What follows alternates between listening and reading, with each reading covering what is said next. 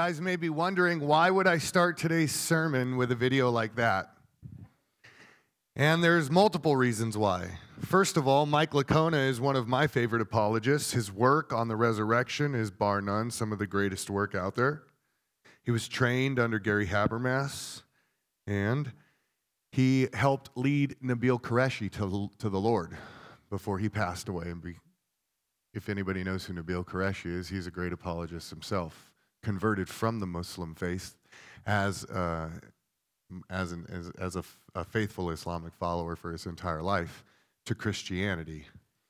So that's the first reason. Second, this video is an excellent display that the discipline of apologetics is similar but unique to the discipline of exegesis. And so they are similar but unique as disciplines. And so what we need to recognize is that good apologetics, like Mike Licona just did, is interdependent on solid exegesis. And the third reason, well, that's going to become clear as I preach the sermon. If you're here with us for the first time, I just want to say welcome. My name is Matt Oberlander. I'm one of the pastors here, and on behalf of Associate Pastor Brent Dunlap, the decision-making board, and all of the people who call this church home, we're glad that you're with us today. We recognize you could have been anywhere in the world, and you're here with us, so for that we're thankful. Now, the church is going through a sermon series on the book of Jonah, and if you recall last week, after I finished the sermon, I said we were going to take a 2-week detour. A 2-week detour where we were going to study typology and the differences between absolute prophecy and conditional prophecy. This is week 1 of that 2-week detour. Why are we taking a detour? It's part of the series, don't worry. It's going to help us understand the book of Jonah better as we continue through it in just a couple of weeks. So that being said, why don't I pray and then we'll dig into our study this morning. It's all right, let it fall. We'll just pick it up when we do the Bible reading. Father, thank you for this morning, for what it is that you communicated to the church body through Brent and through Stephanie. I pray your blessing on them for their faithful obedience to be humble and to come before you and to ask what it is that you would have them say to the sheep of your flock. Father, as I prepare to speak, I pray the same thing. Lord, help me to be humble. For we are only elevated by your mighty hand. I pray that anything that I would say, Lord, would just fall to the wayside if it's not of you. But all of the things, Father, that are said, that are guided by the Spirit and spoken in submission to Him, I pray that it would pierce our hearts. We know that your word is living and breathing and sharper than any two-edged sword. And we ask that you would, as the great surgeon and physician, perform whatever needs to be done on us today, Lord, in the cutting away of what is not good, so that we can heal and be restored and live healthy, whole lives as we strive to walk in the Spirit. In Jesus' name, amen. All right, so this morning, our topic is typology. Everybody say typology. Typology. The root word is type. Okay? This morning, our study is on the topic of typology. As you can see on the screens, we have 2 questions. What does it mean? To answer question number 1, we are going to have to wrap our heads around a working definition of the term typology. Once we do that, we can move on to asking and attempting to answer question number 2, what is its function and its purpose? i.e., how does typology function in biblical interpretation? The purpose is clear, so that we might understand God's word with a clear, deeper understanding. Amen? So we're going to begin our study this morning by asking the question, what is typology? In their book, Biblical Doctrine, Richard Mayhew defines typology as an actual historical event or an actual historical person that in some way symbolizes or anticipates a later occurrence, particularly within biblical studies, an Old Testament foreshadowing of a New Testament event or an individual. Now, Dr. Heiser has some really helpful thoughts on the topic of typology. He notes that typology is unique within prophecy. It is so unique that it's literally unrecognizable until the event is transpired. Now, it's safe to say that Eve had no idea who the seed, the future offspring, would be that would bruise the head of the serpent. If Eve had no idea, then the author of Genesis and the audience of Genesis had no idea who the future seed would be. But then time transpires and Jesus of Nazareth comes on the scene and he lives the perfect life. He willfully lays his life down. He dies on the cross, and 3 days later he takes his life back up, proving his power over the very thing that was the consequence of the fall. And by taking up his own life and proving his power and authority over death, all of a sudden, it clicks. Wow! The event is transpired. Jesus of Nazareth must be the seed of Eve who is going to bruise the head of the serpent. We can take the same way of thinking and we can apply it to Genesis chapter 15. God made a promise to Abraham. Who was the son of promise to Abraham? It was Isaac. It was not Ishmael. It was Isaac. However, Paul writes in Galatians that Jesus Christ is the fulfillment of the promise that was made to Abraham.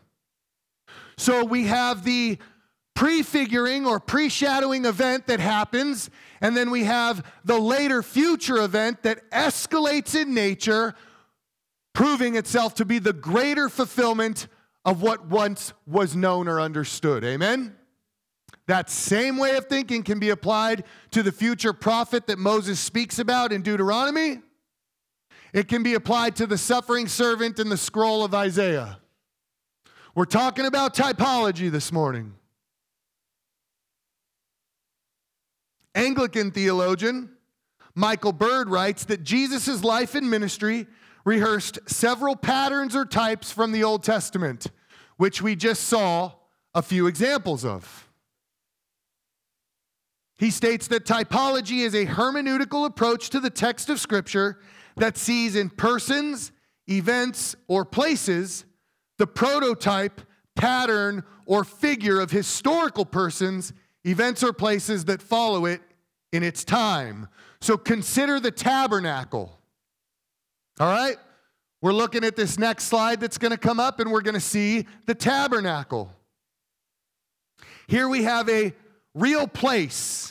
Everyone can see that it was a physical tent that took up real space in real time, and we can say this with confidence because this comes from the historical archives of a real nation of people. Amen? In the Epic of Eden, Dr. Sandra Richter writes that of all the types coming out of the Old Testament, few are as important as the tabernacle. As we look at this slide and as we read the text on the slide, I want us to consider the words of the beloved disciple who wrote, "And the Word became flesh and dwelt among us," literally tabernacled in our presence. "And we have seen His glory," John writes. "Glory as of the only Son from the Father, full of grace and truth." Now think about this. Why was the tabernacle constructed? The tabernacle was constructed because since the fall, God had not dwelt with creation. He had not dwelt with the pinnacle of His creation, with humanity. There had been a fracture in the relationship. Now, hold on, everybody's going to go, well, there was appearances. Appearances are different from dwelling with your people. There were conversations, dialogue, communion. There were sacrifices that He participated in. There was covenants that were made. Those are different than dwelling with your people. The tabernacle functioned to centrally locate the presence of God in the people of God. Anybody know what that cube was called in the tabernacle? the Holy of Holies. Jesus comes on the scene, and God in Christ becomes accessible not just to the priest once a year, but to everybody. Everybody. Think about the Samaritan woman at the well. Think about the Syrophoenician woman. Think about Legion, who lived in the Decapolis. Think about the Roman centurion whose daughter was healed. In Christ, God became available to all people. Amen? That's the good news of the gospel. He is not far off. He came to us so that we could go to him. If time were not an issue this morning, we could discuss the sacrificial system in Israel.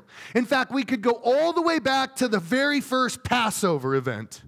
And then we could reflect on the words of John the Baptizer, who refers to Jesus as the what? The Lamb of God, who takes away the sins of the world. What did the lamb function to do in the sacrificial system? Its blood covered and atoned for the sins of Israel. What does Jesus' blood do? He's escalated, right? The perfect sacrifice. There's no longer a requirement for the blood of bulls and goats and lambs because sin has been conquered once and for all, Hebrews says.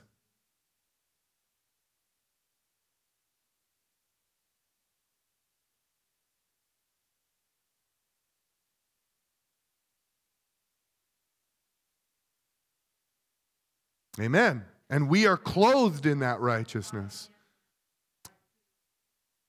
Amen. So based on what we've just learned, everybody, on our survey through the text, it's my hope that these illustrations are bringing the literary device of the type and the antitype to life as we survey the text of Scripture. Is our working definition coming into focus for everybody?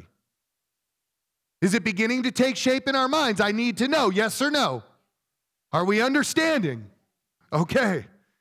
Having answered question number 1 by assigning a working definition to the term and understanding how it functions, we may now move on and attempt to ask and answer question number 2. Does anybody remember question number 2?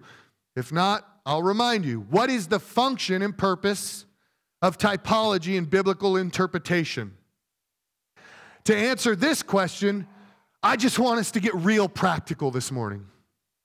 So we're going to read 2 portions of the New Testament, and as we're reading them, I want us to ask ourselves, was the application of typology standard practice in the first century? So I need 2 readers. I'm going to ask Tom and Dasha to read this morning. I need some good readers. These are longer portions of the text, so you're going to need to turn in your own Bibles and read along because the text will not be on the screen.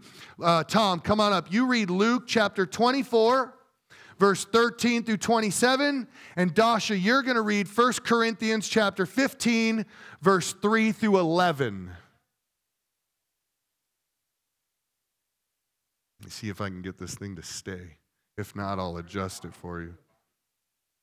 Should be good there.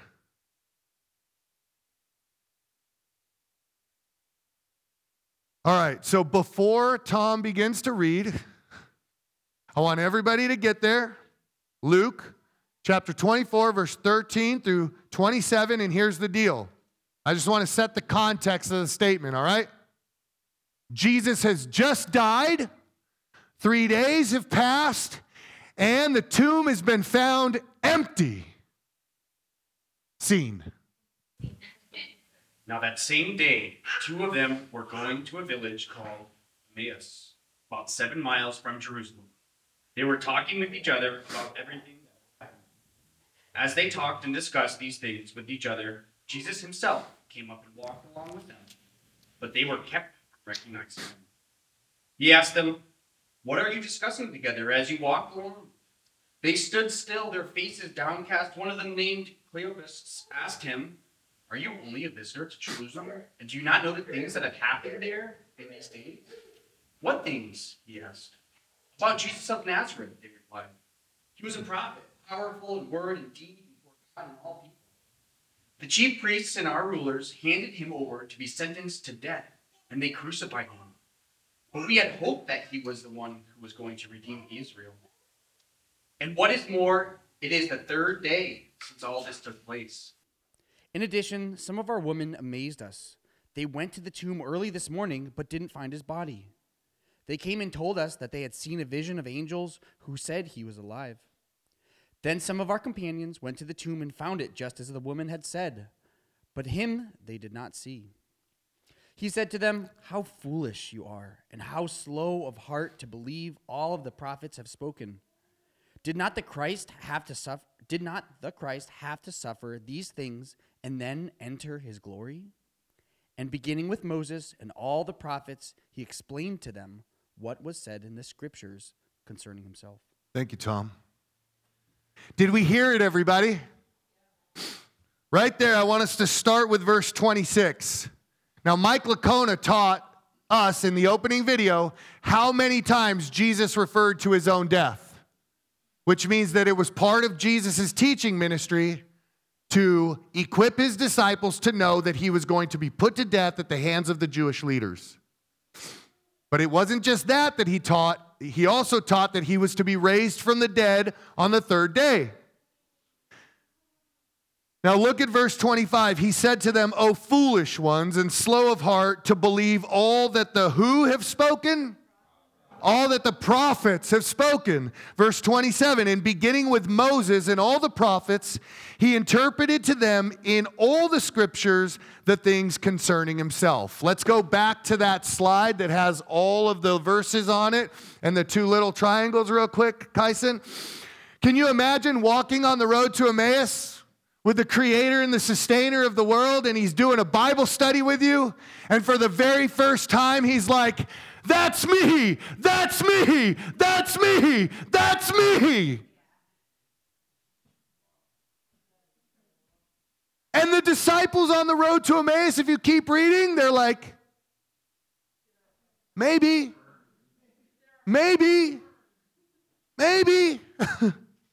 but we're not sure.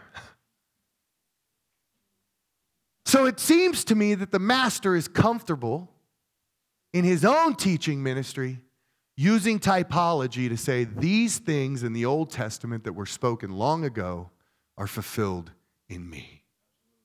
1 Corinthians chapter 15, verse 3 through 11. Let's do it, Dasha. 1 Corinthians chapter 15, verse 3 through 11. I'm reading from the ESV.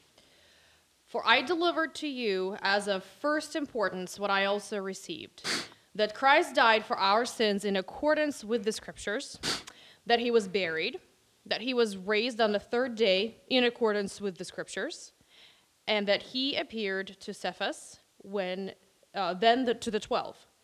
Then he appeared to more than 500 brothers at one time, most of whom are still alive, though some have fallen asleep. Then he appeared to James, then to all the apostles. Last of all, as to one untimely born, he appeared also to me. For I am the least of the apostles, unworthy to be called an apostle, because I persecuted the church of God. But by the grace of God, I am what I am, and his grace toward me was not in vain. On the contrary, I worked harder than any of them, though it was not I, but the grace of God that is with me. Whether then it was I or they, so we preach, and so you believed." Thank you, Dasha. Did we hear it? "For I delivered to you as of first importance what I also received, that Christ died for our sins in accordance with the what? With the Scriptures." Now, when Paul was writing to the church at Corinth, only 2 New Testament letters had been authored. The letter of Galatians and then 1 Thessalonians. And these letters were not in circulation yet. Enough time had not passed. These letters that he had written to the church in Galatia and the church in Thessalonica were not in circulation, and no Gospels had been written yet. And Paul is writing to the church at Corinth, and he says, Christ died in accordance with the Scriptures. What's he preaching from, everybody? From the Old Testament. He's got to be using typology. This prophetic word spoken long ago, bam, filled in Christ. That he was buried and that he was raised again on the third day in accordance with the what? with the scriptures. Look, the Jewish mind doesn't function like our modern minds.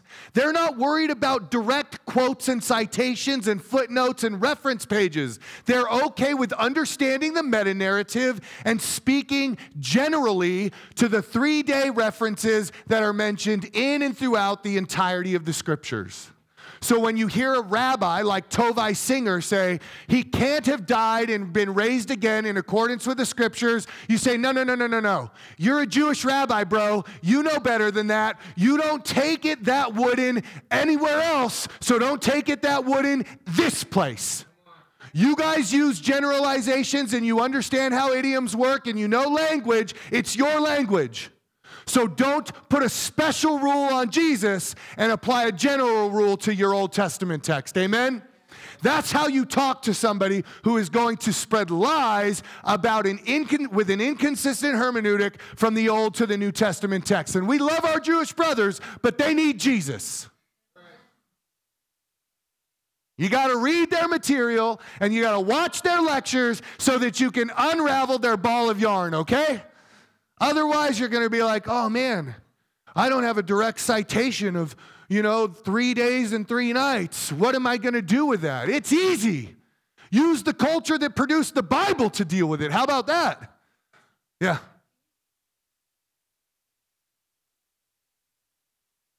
So you have the Torah, the first 5 books of the Bible. And then you have what's referred to as the Tanakh, the entirety of the Bible, where you have the wisdom literature and the prophets. You have the Deuteronomical history, which is like 1st, 2nd Samuel, which is just one book in the Jewish Bible. 1st, 2nd Kings, which is just one book in the Jewish Bible. And 1st, 2nd Chronicles, which is just one book in the Jewish Bible. So you have like the Torah, which is the first 5 books. Some people refer to the wisdom literature and the prophets, but the Tanakh, it's all encompassing. So that's what it means. And here's the thing. Theologians argue, like, how long was the walk to Emmaus? Did he give them every single example? Or did he just point to a majority of them and begin to teach them this is how you can read and interpret the scripture? That's up for argument. You guys pick a side of the line. You can say, the Bible says all, therefore it means all. Well, then you better apply that everywhere else. That's my first word of warning to you. Or you can just say, Jesus probably knew best what he was doing, and Luke records it in a very conversational and understandable way for us. What's up, James?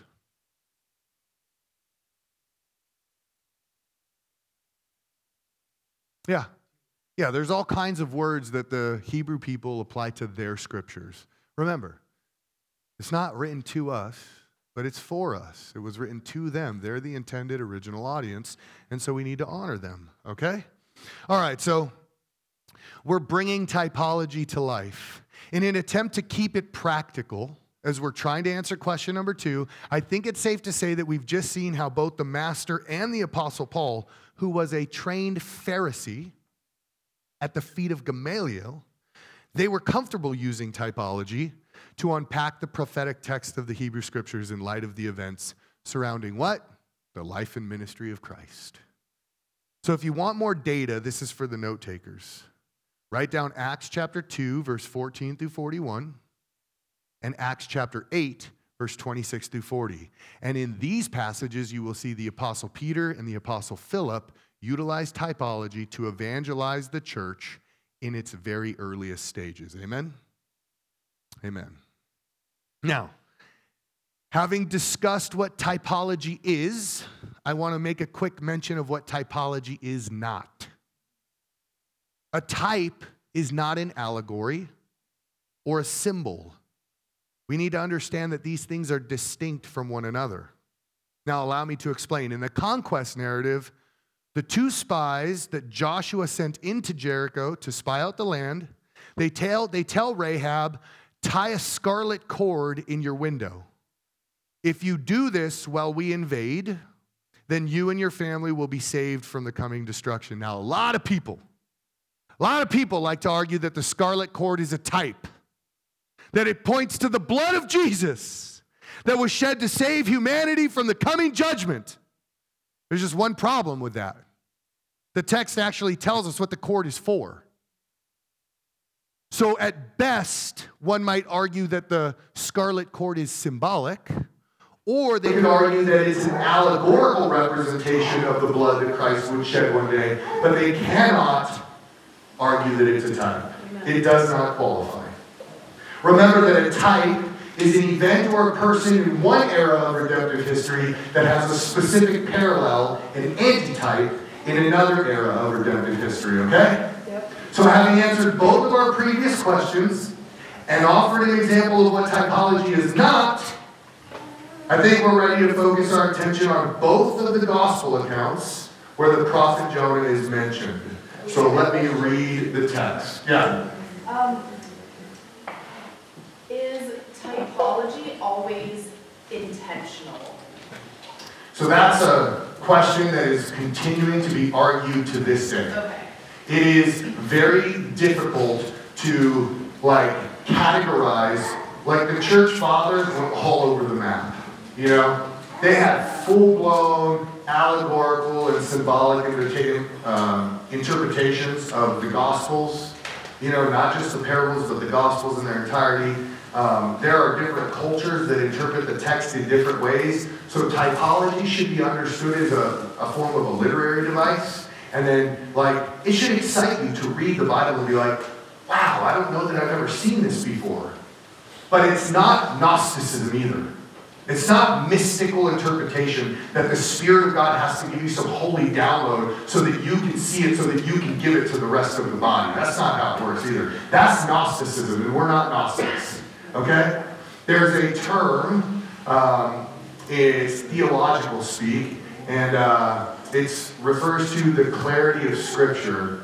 The perspicuity of Scripture is the theological term. And you have to be careful with terms like that. Because just because what the Scripture teaches is clear doesn't mean that what the Scripture teaches is easy to interpret. Okay? So we have to hold all these kinds of things in tension with one another. So that's a question where, if you believe you find a type, begin to talk about it. You know? And then if somebody offers you some counsel and says that that's more like a symbol or an allegory, then maybe shift your position or continue to hold it in light of that agreement or disagreement. Does that make sense? Yeah. Yeah, we don't want to hold these things with high level of dogmatism because that can create division, okay? There are lots of different ways that people interpret the Scripture. We just need to be aware of that. Our goal is to be as faithful to the text as possible, okay? All right. So a type is not an allegory or a symbol.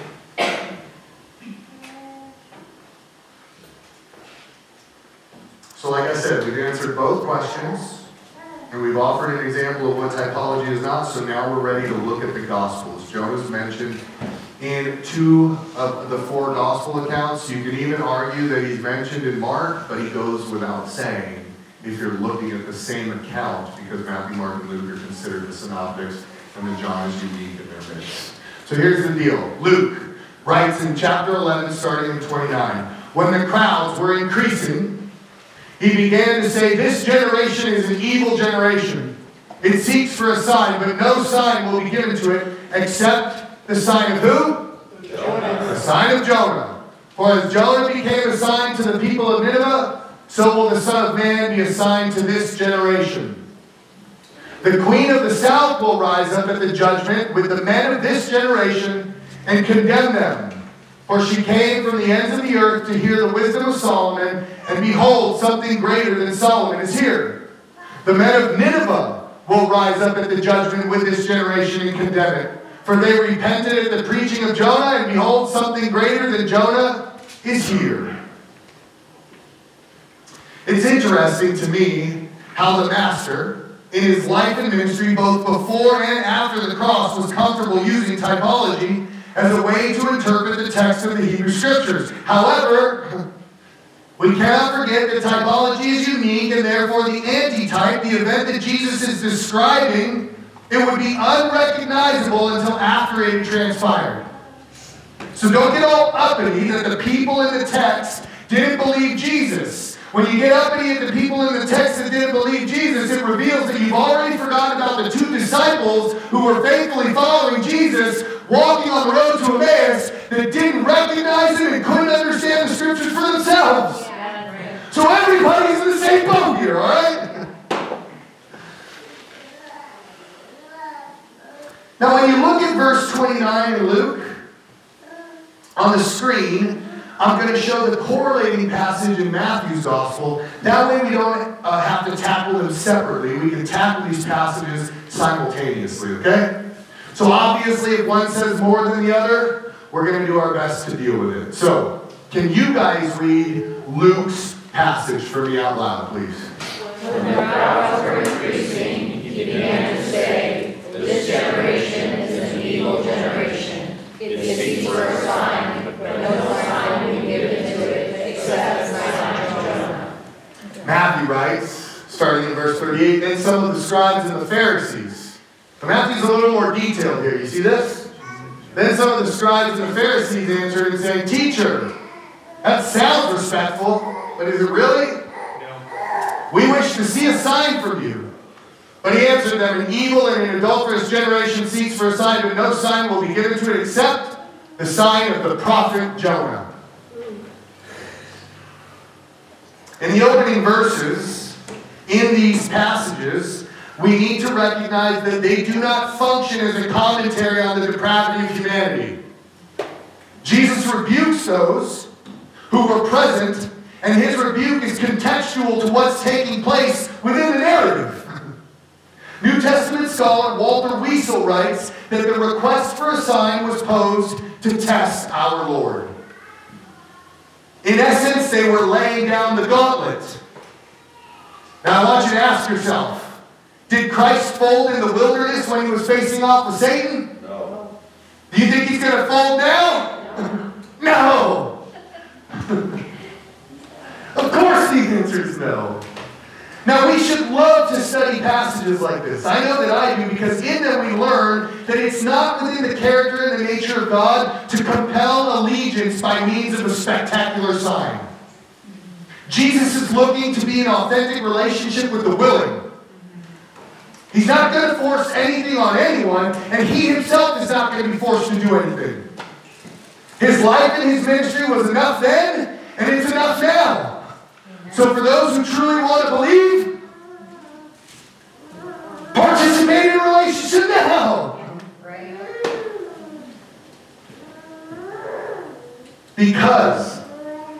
Because Jesus was being tested, he was not responsible to concede to their demand for a sign. It's like we can hear Jesus now. It's like, bro, you want what? You want a sign? The only sign you can expect from me is the sign of Jonah. And everybody was like, what? Jesus was like, psh. Can you guys read this next passage out of Luke, please? For as Jonah became a sign to the people of Nineveh, so will the Son of Man be to this generation. Matthew writes in verse 40, for just as Jonah was 3 days and 3 nights in the belly of the great fish, so will the Son of Man be 3 days and 3 nights in the heart of the earth. Can we see the distinction that exists in the use of typology between these two authors? Because it's there. New Testament scholar R.T. France writes that both Luke and Matthew developed their ideas differently. And when you put the text side by side, you can see that. Luke is cryptic. He simply states that Jonah will become a sign to the people of Nineveh, while Matthew decides that he will use an explicit, historical, yet typological parallel via the motif of 3 days and 3 nights, which Luke does not do. Walter Liefeld notes that in the Gospel of Luke, the sign of Jonah is Jonah himself, whose presence and brief message, though minimal compared to the preaching of Jesus, triggered immediate and widespread repentance. In regard to Matthew's Gospel, both Claire Chrissy and Robert Gundry agree that the sign of the prophet Jonah is tied specifically to the event of Jesus' death and burial. Whereas Jonah had emerged from the belly of the fish, so Jesus would emerge from the heart of the earth. Different authors, different audiences, sometimes that requires a different focus.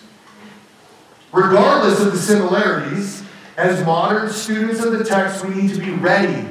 Saints, we need to be ready to identify and acknowledge the differences when they exist. because they exist.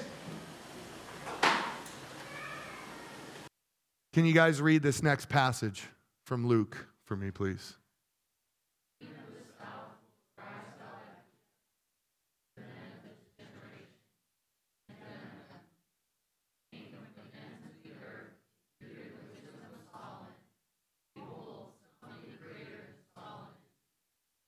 Matthew writes at verse 41, the men of Nineveh will rise up at the judgment with this generation and condemn it. For they repented at the preaching of Jonah, and behold, something greater than Jonah is here. Now you may be wondering, well, why does one side talk about the queen of the south, and why does the other side talk about the Ninevites? Well, in Matthew and Luke's gospel, they decided that they would reorder who came first in their gospel account. So instead of putting them both side by side, because they say the exact same thing, I had you guys read Luke's account of the Queen of the South. You can look at Matthew's gospel, it's the same. And I read Matthew's gospel on the men of Nineveh, and you can look at Luke's gospel, and it is the same. So I just wanted to make sure that you guys were clear so you weren't feeling like, well, wait, why is Matt doing this? Is he trying to pull the wool over our eyes? No, I'm trying to honor our time today. Now, the Queen of the South is probably better known to us as the Queen of Sheba. In modernity, many legends and highly embellished accounts have become popular among the Arabs, the Jews, and the Abyssinians. Where's TJ? Bro, you just listened to a Gnostic book, and it was how long? Hours, right? Yeah. So TJ just listened to the Testament of Solomon, and it is a book that is a legend or a highly embellished account on the life of Solomon that deals with his interactions with the Queen of Sheba, right? So there you go. Somebody in this body just a couple weeks ago came to me and was like, "Oh, have you heard this? It's wild." And I was like, "Send me the link. I got to check it out." Well, what does this teach us? Well, it teaches us, it's an attestation to the widespread knowledge of the event, historical and current, and to the international interest it has created throughout history. Now, this may be the reason both Luke and Matthew decided to include her in the narrative. If we were to read 1 Kings chapter 10, verse 1 through 13, or 2 Chronicles chapter 9, verse 1 through 12, then we would see that she came to test Solomon. It was only after finding out that he was an agent of Yahweh that she decided that she would enter into an alliance with him in Israel, and this event was signified by the mutual exchange of gifts in the text of the Old Testament. Are we seeing the similarities here, everybody? She showed up to test him. What's crazy to me is that Jesus' audience consists of the people of God, while Solomon's audience, the Queen of Sheba, was a foreigner, and their responses were drastically different. What about the men from Nineveh? William Barclay argues that the Ninevites recognized God's warning to Jonah. The Ninevites recognized God's warning to Jonah. But Matt, in sermon number 1, you taught us that neither the sailors nor the Ninevites turned to Yahweh in faith. So what are we supposed to do with this? Well, I'm glad you asked. Have you ever heard me say that when these types of questions arise, it's vital to keep reading? When I used to do difference makers at the last church we were a part of, and we came to moments in the text like this and there were unanswered questions, I used to look at the guys and be like, "Keep reading, dingus." You remember? When questions like this arise, one of the best things you can do is you can keep reading. Now, before we do that, I want us to ask ourselves one question. Does this text of Scripture anywhere teach that humanity will participate in the final judgment at the great white throne? Some of you may be thinking, well, this might imply that. However, we must remember what the Apostle James writes, that there is only one lawgiver and judge, he who is able to save and to destroy. But who are you to judge your neighbor?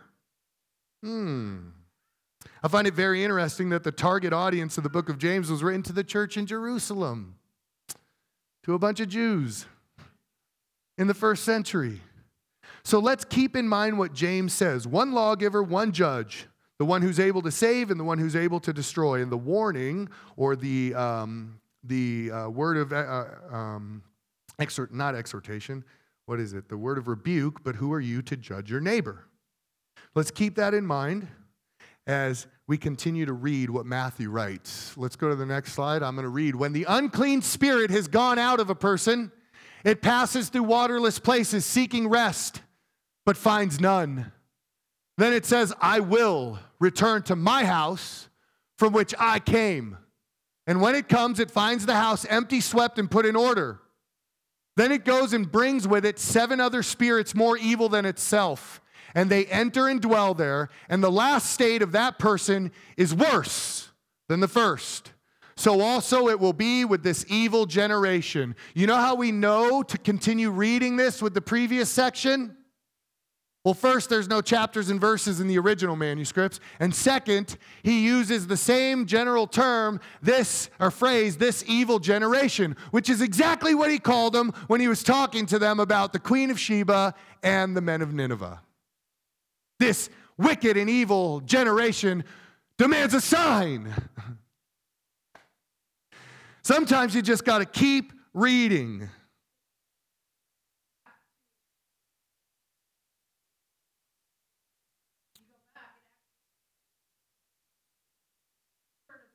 Totally.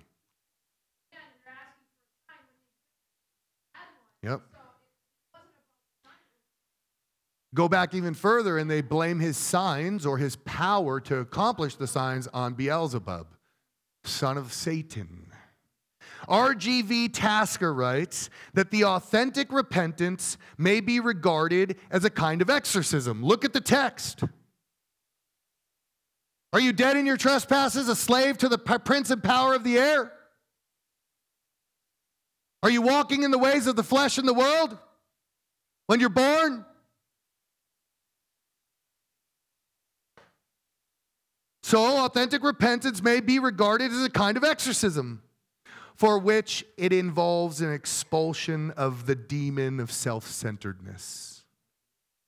However, if turning to God, away from the sinful ego, which, by the way, constitutes true repentance, is to be something more than a temporary phenomena, the exorcised man must be possessed at once by a new spirit. Otherwise, the demon will return, reinforced to occupy his old home once again. Saints, do we understand that the Spirit of the living God must take possession of the penitent if they are to grow in holiness? There's no other option. Tasker goes on to challenge us. He says, think about the people who repented as a result of John the Baptist preaching. He goes beyond that. He says, how many responded to Jesus' call to repentance, and in the end, how many of them fell away? Think about the scene where Jesus says, you must eat my flesh and drink my blood. How many of them ended up turning their backs on the Messiah and leaving him because it was a hard teaching? God is not interested in a partial form of repentance. He's interested in authentic repentance. But you would be surprised that God, who is omnibenevolent, would even extend mercy in the midst of partial repentance, because he is patient, willing that none should die. So this is my argument when it comes to the sailors and the Ninevites, everybody. To include the Queen of Sheba. In reality, the text offers no data that these groups or individuals ever turned from their pagan ways in authentic repentance to Yahweh. R. Kendall Solon observes that while the book of Jonah makes it clear that the mariners learned to fear and worship Yahweh as the great God of the storm and the sea, it gives no indication that they gave up the worship of their native deities. Most strikingly, he writes, the object of Nineveh's belief in repentance is not identified by the personal name of Yahweh, but rather consistently by the appellative name Elohim, which can be described it can be ascribed and described of the plurality of gods, the B'nai Elohim, who have rebelled against Yahweh, fallen from his divine counsel. So like the sailors, these Ninevite pantheists, that's what they were, would have no problem crying out to another god by another name. Why? because it's standard practice within their culture. Saints, learning to read the text in its context is a discipline that is developed over time, and it is never done in isolation. In our study through the book of Jonah, we've learned that it requires navigating both the genres of narrative and poetry in the same book. Well, today we were introduced to the reality of typology and its importance. The book of Jonah is so much more than a children's story, y'all. In the context, condemnation that's being described in Luke 11 and Matthew 12 falls more in line with what's referred to as weeping and gnashing of teeth. Throughout the scriptures, these terms portray rage in anticipation against judgment, which in my understanding means that we should view these different groups and individuals as condemning one another as they await the wrath of God. Let me explain. It's like the Queen of Sheba looking at Israel and being like, I only had Solomon, and he may have been the wisest man at the earth for his time, but I only had Solomon. I only had a human. And Nineveh and the sailors would look at the Queen of Sheba and turn and look to Israel and be like, Israel, we only had the prophet Jonah, and he had to come to us. You had the Messiah, the God-man, and he came to you. And Israel turns to both of them and says, shut up, what do you know? And they just continue to weep and gnash their teeth as they await the coming judgment and the wrath of God. It's my humble opinion that this fits the category of typology in a more consistent and contextual manner than seeing these groups or individuals as somehow participating in the judgment that unfolds at the great white throne of God. This may not be the popular evangelistic perspective on the book of Jonah. The sailors repented, y'all. Nineveh repented, y'all. Come to the altar and take a knee and pray. Yo, that works.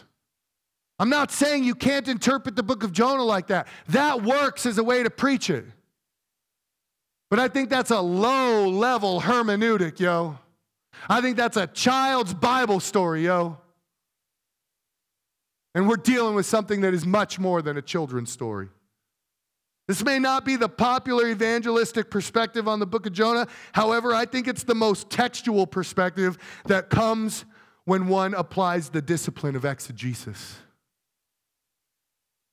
We should not strive to make the text say whatever we want it to say. We should learn to submit to what the text teaches in its context, even when you don't like it, even when it's not easy, even when it goes against years and years of traditions and you've only been a Christian for about 11 or 12 years and there's going to be a whole bunch of churches going, that's not the way Jonah should be preached. That young Christian has no idea what he's doing. Well, I got scholarly footnotes in the text of Scripture in all of my references. Let's go. So what's the big takeaway from our time together this morning, everybody? It's not about how to win an exegesis battle. That's not it. If someone wants to preach Jonah that way, praise the Lord. The Spirit hopefully led them in their preparation and they preached Jonah faithfully, right? We don't have to be dogmatic about these kinds of things. It's not like it's a false interpretation. It's not like they're trying to skew the kingdom of God. They're trying to build it, yo. But this is what I think the big takeaway is. Listen up, everybody. I want you to look at me. If you have yet to turn your heart to God, as a minister of the word, I need you to understand that God is not interested in your partial repentance. He will have it all, or he will have none of it. To those who believe, Paul says, test yourself.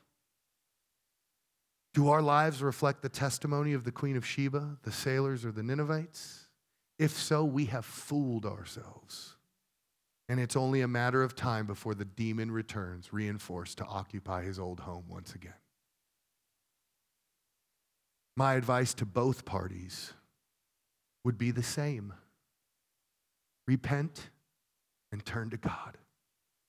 Pledge your loyalty to Christ alone, because when you do that, I promise you can begin to watch your life change as the Spirit of the living God takes up residence within you. Amen? Let's pray. Father, thank you for your word today. Thank you for the literary device of typology and how we can see you in the pages of history. Thank you for the faithful preachers in the past who have preached Jonah both ways in an attempt to build your kingdom and feed your sheep, Lord. God, I pray that you would continue to work out in each of us our own salvation as we stand before you with fear and trembling.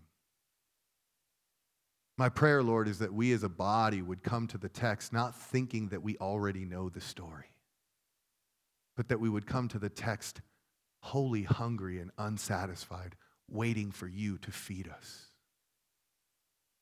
We know that you have prepared a table for us in the presence of our enemies, and we long for the day when we will eat with you. So my prayer is that our repentance is authentic, that our loyalty is unwavering, and that our desire to be in Christ as he is in the Father would drive us to cross the finish line so that we all may be one, as Jesus prayed in John 17. In Jesus' name, amen.